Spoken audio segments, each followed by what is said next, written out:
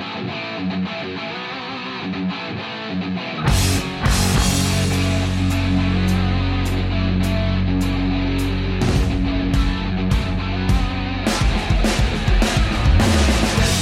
evening. Welcome back to the Pirates Fan Forum here on DK Pittsburgh Sports Podcasting Network. I'm your host, Gary Morgan. With me, as always, my co-host, Jim Stamm. And, hey, 100 losses is not a lot of fun. There's not much you can say about that. So I don't want to waste a whole bunch of time giving you my opinion on how bad that stinks. I figure we'll cover that as we go. And just to make sure that the point gets driven home, I have a very special guest with us today, and he's somebody that's just been around writing for a long time. And I know that people will say, I've been reading this guy forever. I've literally been reading this guy forever. He used to write for the Pittsburgh Press, and some of you might not even remember that. I mean, sadly enough. So he covered some bad teams himself, and we're going to ask him to call back on that a little bit. He's moved on since then to Memphis, and now he's the Big Ten Network and the Sporting News for 20-some years. I mean, Mike DeCourcy, what more can you say? I mean, and he's a local guy. So say hello, sir. Good afternoon, gentlemen. How are you? Wonderful. Doing great. And I'd be remiss if I didn't say hi personally from DK. He warned me I had to. So. Oh, well, it's always great to hear from him. Absolutely. Did you guys cross paths at work or at Point Park? Or you want to know what's funny? This is true. Although he and I have exchanged a lot of text DMs and all that sort of thing, when I was getting done in Pittsburgh, so to speak, DK was just getting started. He was mostly high schools, and so I had moved on from high schools when he got started at the Post-Gazette. So I've never met him. I know that's crazy, but that's just kind of the way things go in this business. You become really familiar with people now through social media and their work. And so he's somebody I Twitter know, and I've been an admirer of his work for a very long time, and came to really enjoy his columns when he became a columnist in the Tribune Review. That's when I really became a follower of his. And then because of that, and when he in 2014 started DK Pittsburgh Sports, I was among the first people to sign up because I did not want to lose the opportunity to read his opinion on Pittsburgh sports. I think he does a tremendous job. Plus, you can take the boy out of Pittsburgh, but as Jim Stamm knows very well, it doesn't last. You always come back, whether it's in person or just online. You always come back. Absolutely. Yeah, I'll be back one of these days. That's a promise. Sounds good. Yes. Where are you living now? Out in Indiana? Or I've lived since 2014 in Fishers, Indiana, suburb of Indianapolis, where my wife works for the Indiana Farm Bureau, and so it's a great place for us for now. But when retirement beckons a little while down the road, we will move back to our both of our hometowns, which is Pittsburgh. Well, let's hope it's way down the road, because I don't know how I'll get through a March Madness without you, man. I figured what we would start with here is calling back on a little bit of your experience when you're in Pittsburgh, back in the 80s into the early 90s, because you've kind of seen the full arc of the Pirates dismantling and rebuilding. And it was a completely different environment. Baseball was a completely different animal back then. I think a lot of people don't realize that in that early 90s team, the Pirates had the top payroll in baseball. That's something that you just can't say now. I mean, and we're going to definitely get into why that is. But just from your perspective back then, 83 was awful. 84 was worse. How did that feel at the time? I mean, you had to feel like there was more hope than a lot of fans do today, right? I mean, yeah, I think to an extent. I think the hope began when Barry Bonds came into town. When he was drafted, hey, Bobby Bonds' kid, that seemed cool, but right. Nobody knew. I mean, if anybody knew, he wouldn't have been the sixth player, I think, chosen in his year. I think it was 5 or 6. So, I mean, if anybody knew what he was going to become. But then when he came to Pittsburgh, he was an instant sensation. And I give the people who covered the team, Bob Herzl for the press at the time, Paul Meyer for the Post-Gazette, they saw it. Be honest with you, as someone who didn't, who wasn't paying as much attention as when they were losing 105 games. Right. I didn't get how talented he was, but they made sure that everybody understood this was a special player. And so once he came into the big club, it started to become apparent that things could get better. And Sid Thrift did such a terrific job making trades and building a roster. And so by the time you got to 88, 89, then you knew that it was going to get good. Now, as good as it got for 90, 91, 92, I'm not sure any of us really knew that it was going to be that good. Once you got into it, you could tell they were special. It was a shame that in none of those 3 years, they were quite able to break all the way through and get to the series. And it was especially a shame because 92, we all knew. I don't remember the exact year that the Yankees signed their television contract with whatever cable network as it was. I think it was Time Warner at the time, before they started the Yes Network. They signed a cable contract that was going to pay them, I believe this is the number now, $50 million a year. Now, that was a huge number then. But it was so far in advance of what everybody else was getting that you knew that the game had changed. Right. And the Pirates were not going to be able to compete at that level.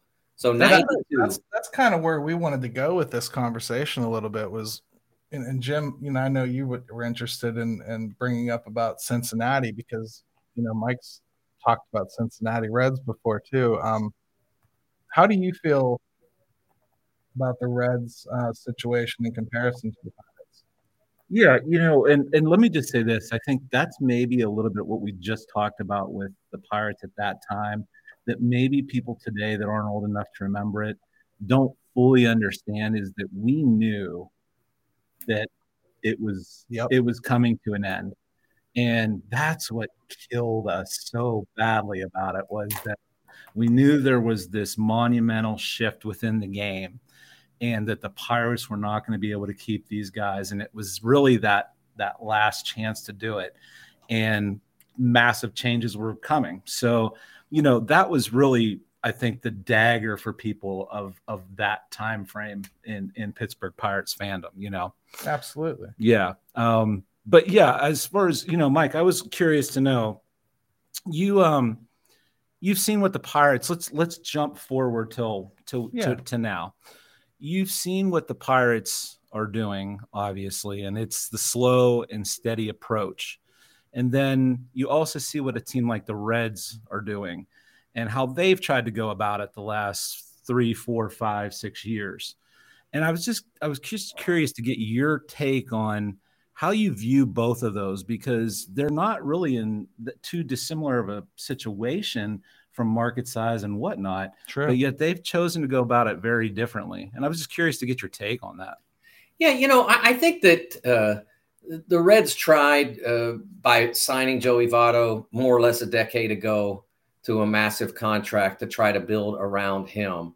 And ultimately it failed. I mean, it didn't work. They were very good in 2012, a little less good in 2013. They probably should have gotten to the series in 2012 if Johnny Cueto hadn't gotten hurt in like 8 pitches into the first playoff game. They probably would have beaten the Giants. I think the Giants ended up winning it that year. And they won 2 games on the road in a 5-game series, and then couldn't close it out because their pitching just let them down. And if you had Cueto around to pitch the 5th game, I think that you would have done better. And as long as nobody chanted his name. If somebody chanted his name, yes. Clearly he would fail, right? I mean, yes. So that it could have worked, but if I remember correctly at the time, I mean, I don't know that they needed to sign him to that deal to keep him for 2012. So it hasn't worked, and they haven't done a very good job of developing, particularly in pitching staff. They've been really poor at that. I mean, they've got a few good arms, no question. Right. But most of the good arms they've had in recent years have been brought in. They haven't been loath to spend money. I'll give them credit for that, but I don't think they've been always wise about it. So, the Pirates, starting from the studs, so to speak, you in the note you sent me, you asked me, does what they're doing ever work? And the reality is one of the interesting things about this, when I looked this up and I started to research, the perfect example of this is the Cubs. The Cubs of 13 and 14 lost an average of about 93 games. And they're then doing it again right now too. Yeah. By 2016, though, they won the series, and they did it with draft picks like Kyle Schwarber and a few others, and they certainly spent money around the fringes. What's been odd is that even though they've had all this money, they haven't been able to sustain in much the same way as someone that doesn't have money like KC or the Pirates. When the Pirates' mistake when they were good in the middle part of the decade was that they didn't invest in trying to get over the hump. They had this notion that they could sustain it. And I think that this Pirates regime, job number one is get it right and get good. But then understand that if you do that, your window is short. There is no long window for a team like the Pirates, because if you get it right, then you're going to have somebody like Garrett Cole, and you're going to have no way to keep him. And so if you get it right in that way, then you have to go for it. You have to do whatever it is that you need to do to get over the hump toward the series, toward winning, getting to the series and then winning it. I agree with everything you said. Tampa's going to try like hell to prove us wrong. But I totally agree with that. I think when we come back from the quick break here, let's dive in a little bit more about what makes it this way in baseball, where you have to have a method like this, because it's the elephant in the room and it always comes across as a nutting defense. But I really just want to talk about the overall disease instead of the symptoms. Okay.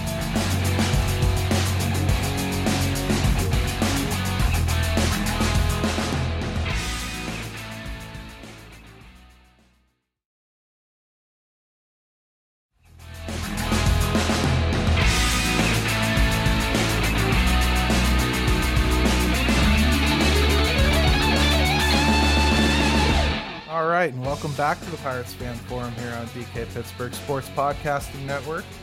Once again, joined by Mike DeCourcy from the Sporting News and the Big Ten Network, and just about anywhere else that sports are talked about nowadays from his LinkedIn. But I figured perfect guy to have on to talk about the salary cap situation in baseball in the upcoming CBA, because Mike is what I call a unicorn. He's one of the few national writers that will actually broach the subject. And I guess we could talk about why that is if we want to, but I'd rather just take advantage of his knowledge base and the fact that he is willing to discuss it a little bit. Yeah, we don't want to get him in trouble, so we'll just stick to the facts. And it's one thing for two guys to sit in a recording studio and talk about the need for salary cap. But I understand, even to our audience, a lot of the time that can come across as some kind of a defense of Bob Nutting, or trying to make excuses for why he doesn't do more. I just don't think that's enough of the story. It's part of the story. Certainly. The whole story is that Major League Baseball is broken. They refuse to look around at all the other leagues that are thriving with the salary cap system, where every market is fully vested. And they'd rather point to Tampa Bay, as we were just talking about before we went into the break, as an example of being able to do it. And they can do it. But that market doesn't care about their players. They don't show up. And if you trade Blake Snell after he is arguably the best player in the World Series the year before, not too many people are batting an eye that aren't in the national media, calling them cheap. So, I mean, Mike, the CBA is coming up. I don't have a lot of hope that things are going to get done, but it's needed in this game desperately, isn't it? I think the game is, declining. I hate to use the word dying because it's not dying. It's robust. They make a lot of money, but it's declining in terms of audience appeal for the lack of the salary cap. And I watch baseball during the regular season, but I don't watch as much of the postseason because I know that the teams I follow don't have a fair chance. Right. What's most misunderstood about the salary cap in conversation? First of all, I have people when I talk about this say, no, they need a floor. There is no cap without a floor. It's like there's no, you can't have a fingernail without a finger. They go together. Mike, thank you for saving us on our comments section, because if you didn't say that or one of us didn't, that's what it would be. So thank you. Yeah. So it would be both of those, as well as revenue sharing. That's the other component. They all go together. What you end up with in that system is it becomes a contest of baseball skill, the skill of the general manager, the skill of the salary cap guy, the skill of the manager and his coaching staff, and then the skill of the players. In baseball, it really comes down to the Dodgers and the Yankees and the Red Sox and the inordinate sums of money they bring in from their local TV deals and barely share.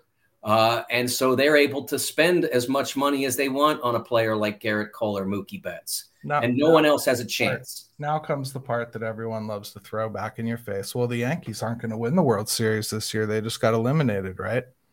Just because you have the most money doesn't mean you can't be bad at it. Yeah, the Dodgers have only won one in 25 years, right? So we shouldn't be complaining at all about this, right? But it still comes from that group. I mean, if you look back, I did this earlier this week. The last 5 World Series champions are markets 2, 4, 5, 8, 9, 10, I think. Right. And there aren't any Green Bays winning the World Series, or Indianapolis's, or New Orleans, or Pittsburgh's to bring it home. That's not happening because it's so tilted. And the thing about this that I think is most misunderstood, guys, is that baseball players generally would do better under a cap system. Yes. They will make more money because their revenue, their income would be tied to revenue. And as revenue grows up, because more people are interested and engaged, their money would go up. Just look at the history of the NFL salary cap. It's almost a straight line up. The same with the NHL. Up until the pandemic, increase every single year from where it started to where it is now, because their leagues become more and more popular because everybody believes they have a chance. And that's what baseball, I looked this up, guys, earlier in the year. There were at one point, and I don't know what the final number was, but there was at the point I looked up, maybe in July, there were 15 Pirates earning less money than the lowest paid Penguin. 15. Wow. Less than the lowest paid Penguin. The Major League Baseball minimum salary is less than the NFL. It's like 200,000 almost less than the NHL. That's ridiculous. So, at the end, there's not nearly as much money in hockey as there is in baseball. It raises 2 pretty big questions. And Jim, you take a crack at it first before we go back to Mike. Okay. Two big questions come out of this. Okay, why don't the owners want this? Because I think it's pretty evidential that they would make more money, right? So it smells to me like they don't want to show the players how much they're making to begin with, because you'd have to do that for aggressive revenue sharing, and you'd have to do that for splitting the pie purposes, right? Right. So there's that aspect of it. And the players I can't figure out for the life of me, because it's 99% of them protecting 1%. And I don't understand that. I think they've been so brainwashed in a way to just as soon as they hear the word salary cap, it is the F word in that sport. And you just will not, they shut it down at that point. Yeah. And of course the agents are going to completely feed them that absolutely, you're absolutely right. Now from the owner's side of things, I just think, this is just my opinion, I'm really curious to see what you two have to say about it. It would be a long-sighted, what's the word I'm looking for, goal to get there. In the short term, they're going to lose money. It will be painful to get this cap instituted.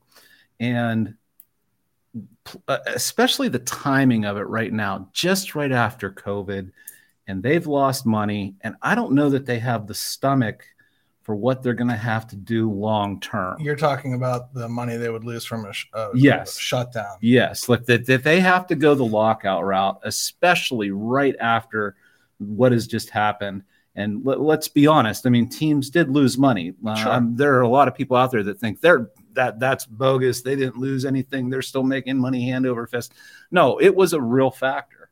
So you've got that right now. To me, it seems like they might extend it a year, kick the can down the road, and then maybe get back to it. But I just don't know if anyone's going to do it right this second. I mean, that would be very unbaseball to kick it down the road a year. They love to do things in 5 to 10 year increments just to keep the pain going.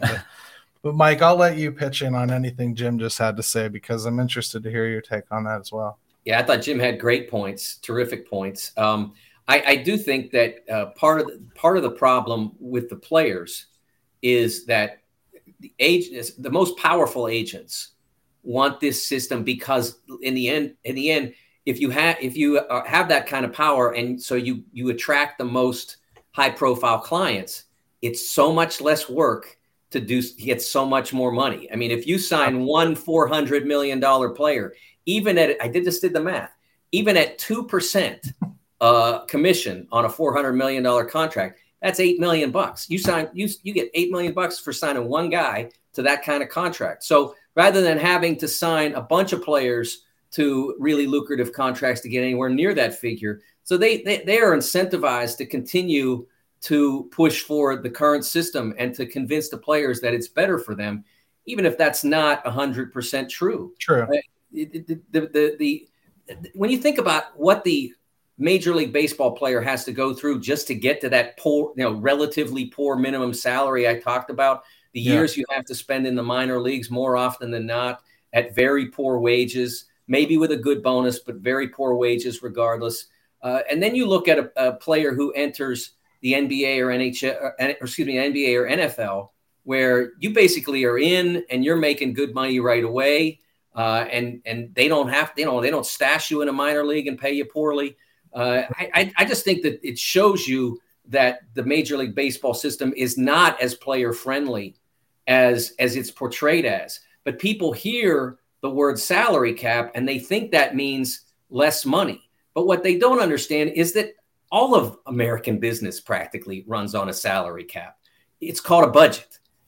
You go to a company and they have a budget for what they can afford to pay their employees. And if their revenue goes up, then they maybe pay bonuses and they maybe can raise your salary because the revenue went up. Yep. But that's how business works, except in baseball. So what is holding it back then?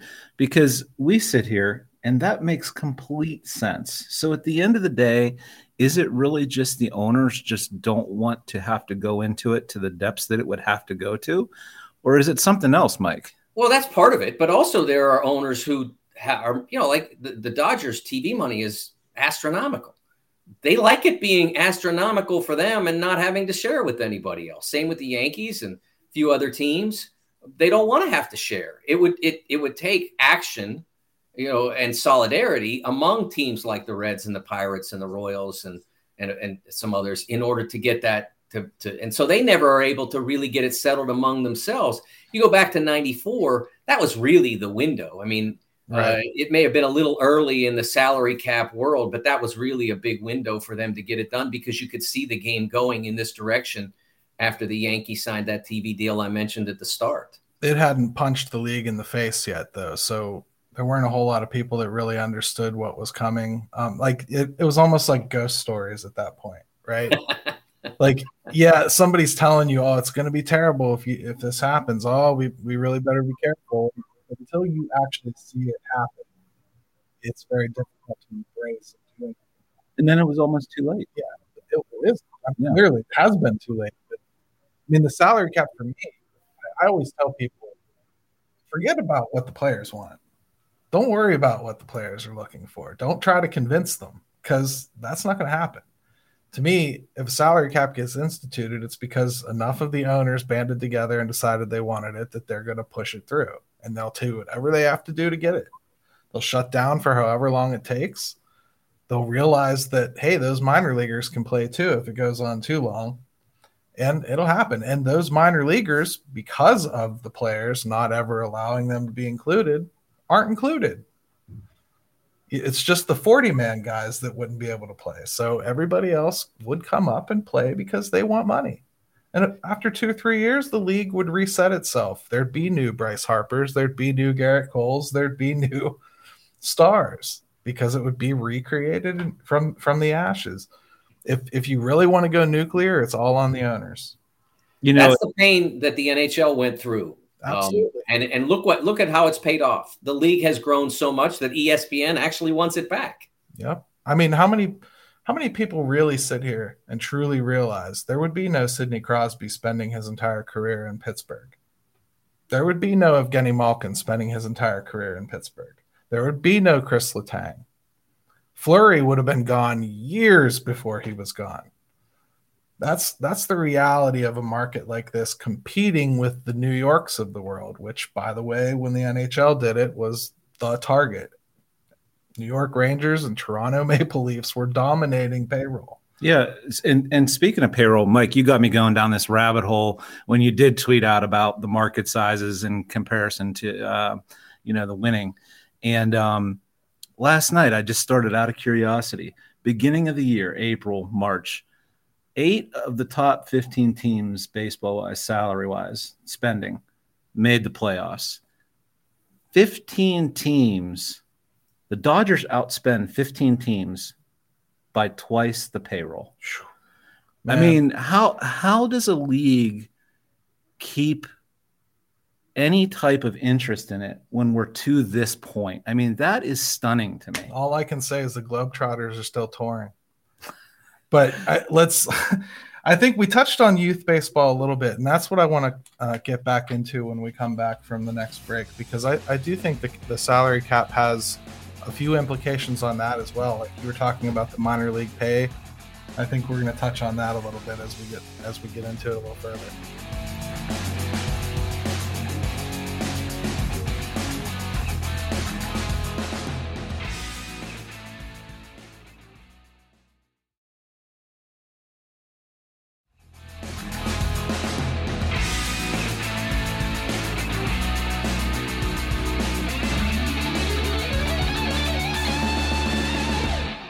All right, welcome back to the Pirates Fan Forum here on DK Pittsburgh Sports Podcasting Network.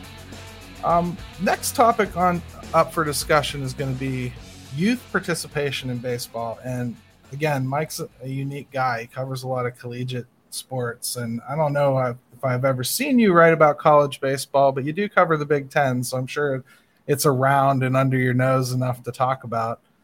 And we already discussed a little bit about the trials and tribulations of coming up as a minor league baseball player, and the CBA, as we get back to that current topic, it looks like minor league baseball players might potentially get a seat at the table in the union this time. It's something that they're really pushing for, and they're going to send representatives this time.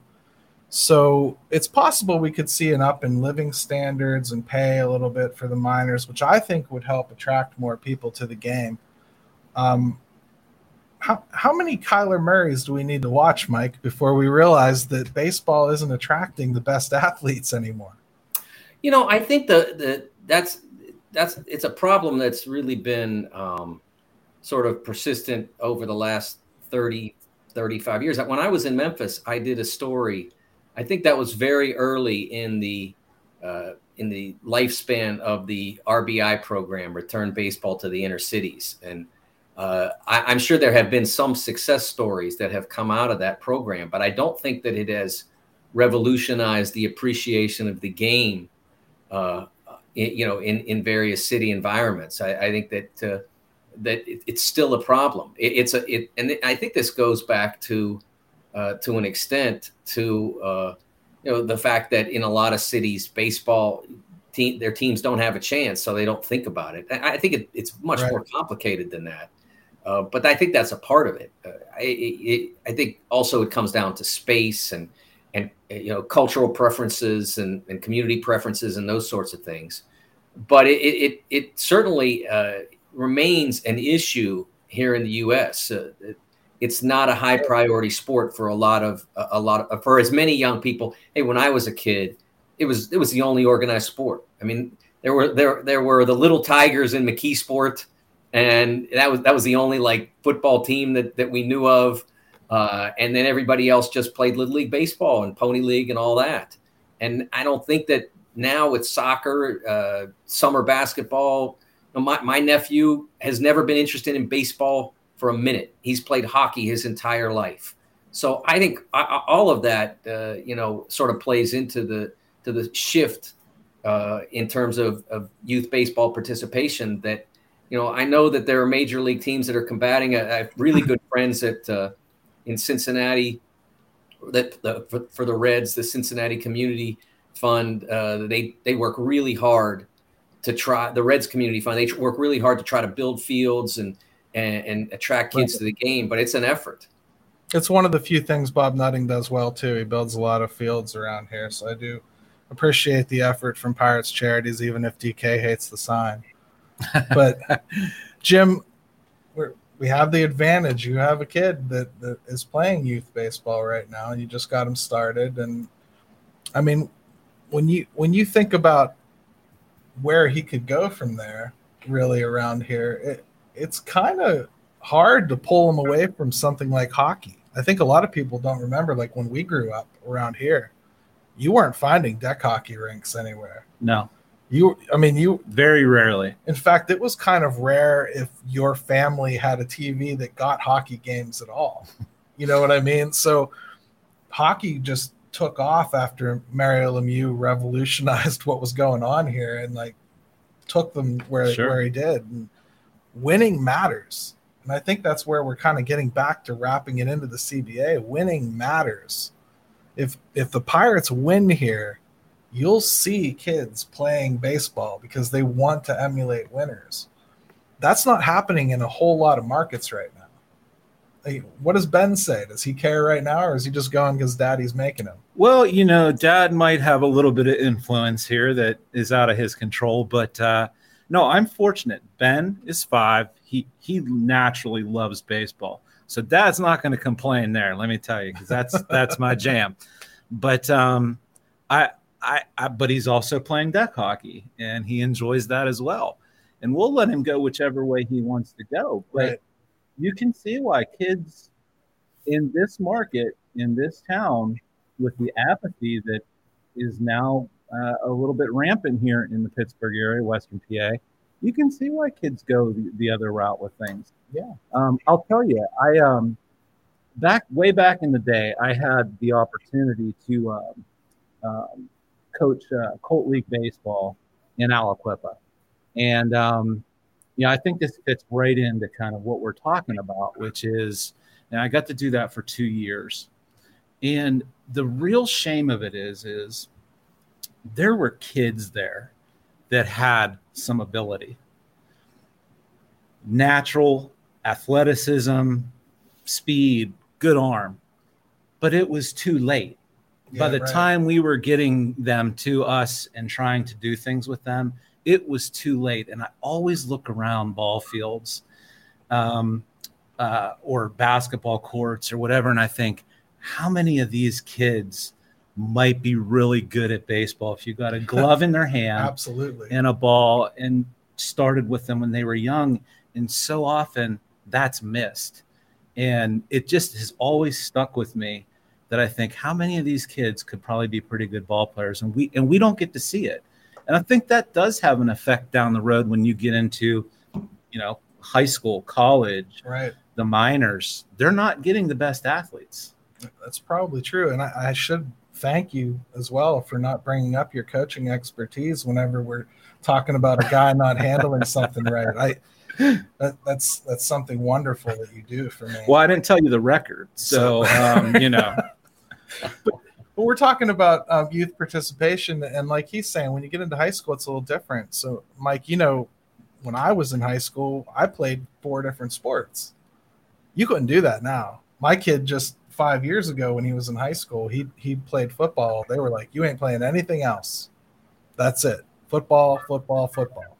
So he lost any opportunity to get into any other sport at all. And That's something that I think is fundamentally changed. That's probably not baseball's fault. I mean, we have a few dual sport athletes in college, but not a whole heck of a lot, really. Yeah, not in college, but even at the high school level. And, I have friends who complain about this in general. The specialization is too rampant. It depends on the age. At certain ages, like if you want to be serious about basketball, probably by the time you're 14, 15, depending on the position, you probably need to just play. If it's soccer, maybe even a little teeny bit earlier than that. So I don't complain about that because to me, I mean, when I was growing up, like the same guy would play quarterback, shortstop, and point guard. And like, so nobody else got to play. And so I don't, if three different kids are playing those positions, that's three times the kids that get to play. So I don't have a problem with the specialization concept as much. I don't think it should start when you're 9. Right. But I think that by the time you get to that around the mid-teens area, if you really want to be serious about it, whether it's to take it all the way to professional or take it to college, you probably need to find what your best sport and the sport and more, maybe even more than your best sport, the sport that you love the most, you're willing to work the hardest at. Because, one thing I tell people from covering college sports for 40 years is that beyond football, men's basketball, women's basketball, where if you get on the team, you're going to get a full ride and all that. A lot of the athletes at the non-revenue sport level in Division I and then Division II, Division III, you have to love it.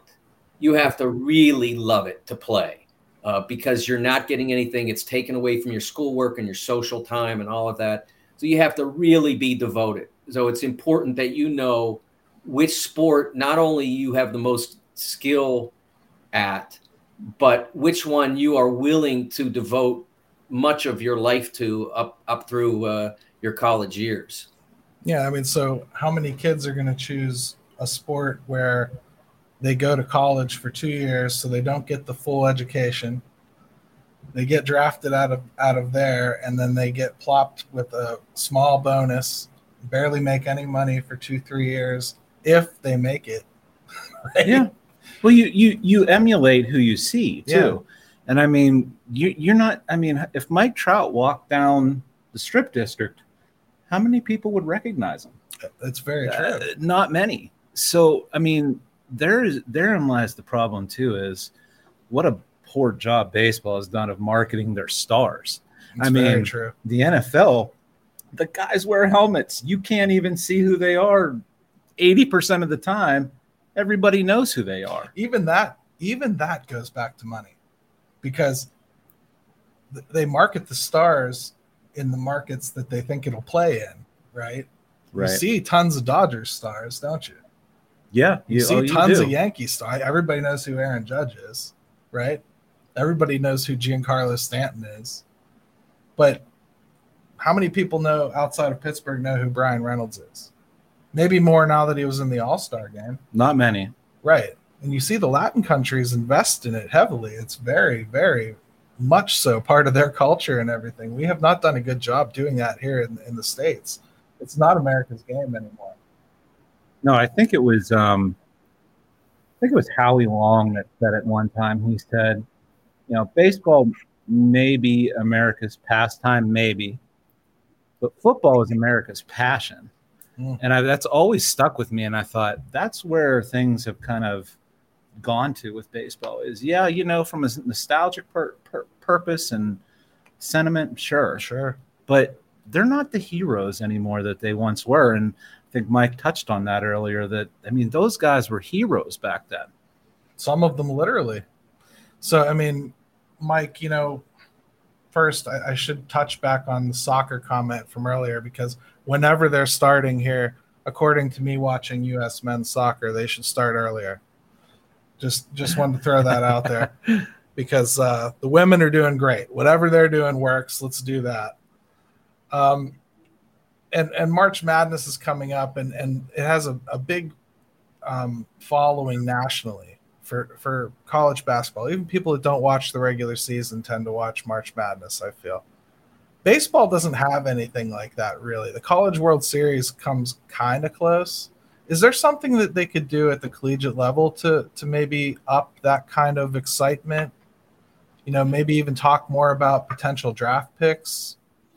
I think there's a lot that they could do, and I think that it would start with fully funding the sport or coming at least reasonably close. So you can't have a baseball team with 11.4 players or whatever it is. So that's part of the problem. Is that you get college baseball players because they can afford it to be college baseball players more so than because they have great ability to be. Like in basketball, if you have the ability to play Division I basketball, you're going to get the full scholarship. And in baseball, if you have the ability to play Division I baseball, you might get 0.65% of a scholarship or whatever. Wow. I shouldn't say I mean 65% of a scholarship, but you get 11.3 or something like that scholarships for an entire baseball team. It's baseball. We're used to percentages like that. Yeah. You need to have a broader invitation to athletes to become college baseball players if you want to change the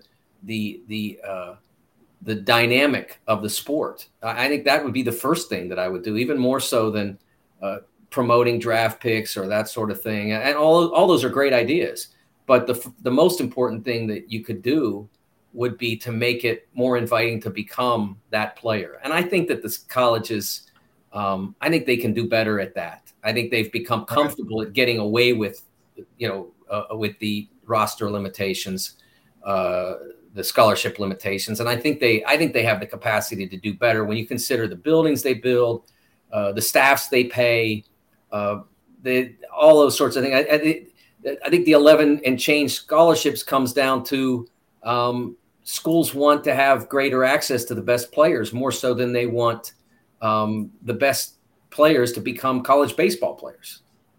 And I think there'll probably be a little bit of a change with baseball as far as players seeking to go to college because they've eliminated a level of the minor leagues. So I do think that kind of will open up a few more people that would be interested in college participation. But you're right. If the scholarships aren't there, it doesn't really matter, does it? So, I mean, a lot of people will just roll the dice and see what happens, right?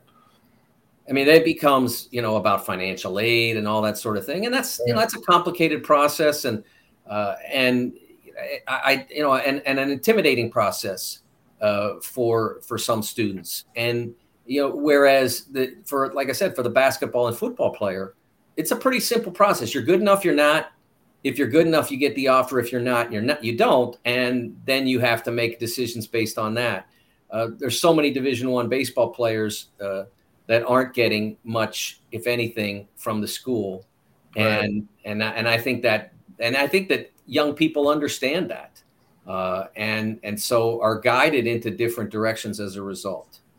Yeah, baseball is definitely not a ticket out of a situation or into something better an awful lot of the time. Even the Latin players, a lot of the time you look at these signing bonuses that they get, $25,000. Most of that goes to their family. Then they come here and they have to eat good. They have to train. They have to find a place to live. They don't, they're far away from their family. And before you know it, the team has to make a decision about whether to keep them or not at the age of like 20.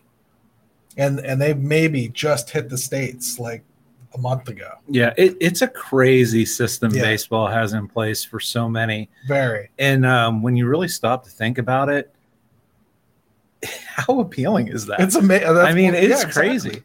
I think that's kind of what we're talking about is the CBA is a big thing. But these little nitty gritty things that are in it as well, I think they need to address on top of it. The CBA is the overriding thing, but like I said, there's an awful lot of symptoms to that disease. So that's really what I wanted to talk about today, and I feel like we hammered the CBA really, really well with help of an expert here. So I appreciate you joining us, Mike, and please do follow him on Twitter at TSN Mike. You just might find out that he still loves to cover Pittsburgh teams, and even though he writes about many other things, open your mind and read it, because even if it's not a sport you're interested in, he has a way of making you interested in it. I really mean that. So I also say don't meet your heroes. And, sir. Thanks, guys. It was a pleasure. Great spending time with you. Yeah, I really appreciate it. And I give Mike a lot of credit, too, on Twitter. Sometimes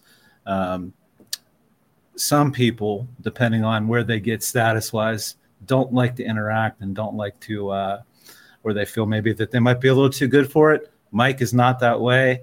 And I always appreciate that with guys that have had some success and do have quite a large following, that you still do that. And, that's appreciated. Oh, I'm happy to do it. I love to talk sports, as you probably could tell, for the last 50 minutes. And so, anybody that wants to engage me, as long as they don't call me names, I'm good. Well, I can't guarantee that. Not on Twitter. Well, hey, everybody, thank you for joining us for another episode. And smash that subscribe button. Follow us on Twitter. Follow us on Facebook. Follow us everywhere. And the show comes out every Friday at 6. Listen to every show on the network. They're all really good. And looking forward to another good week next week. Let's go Bucks.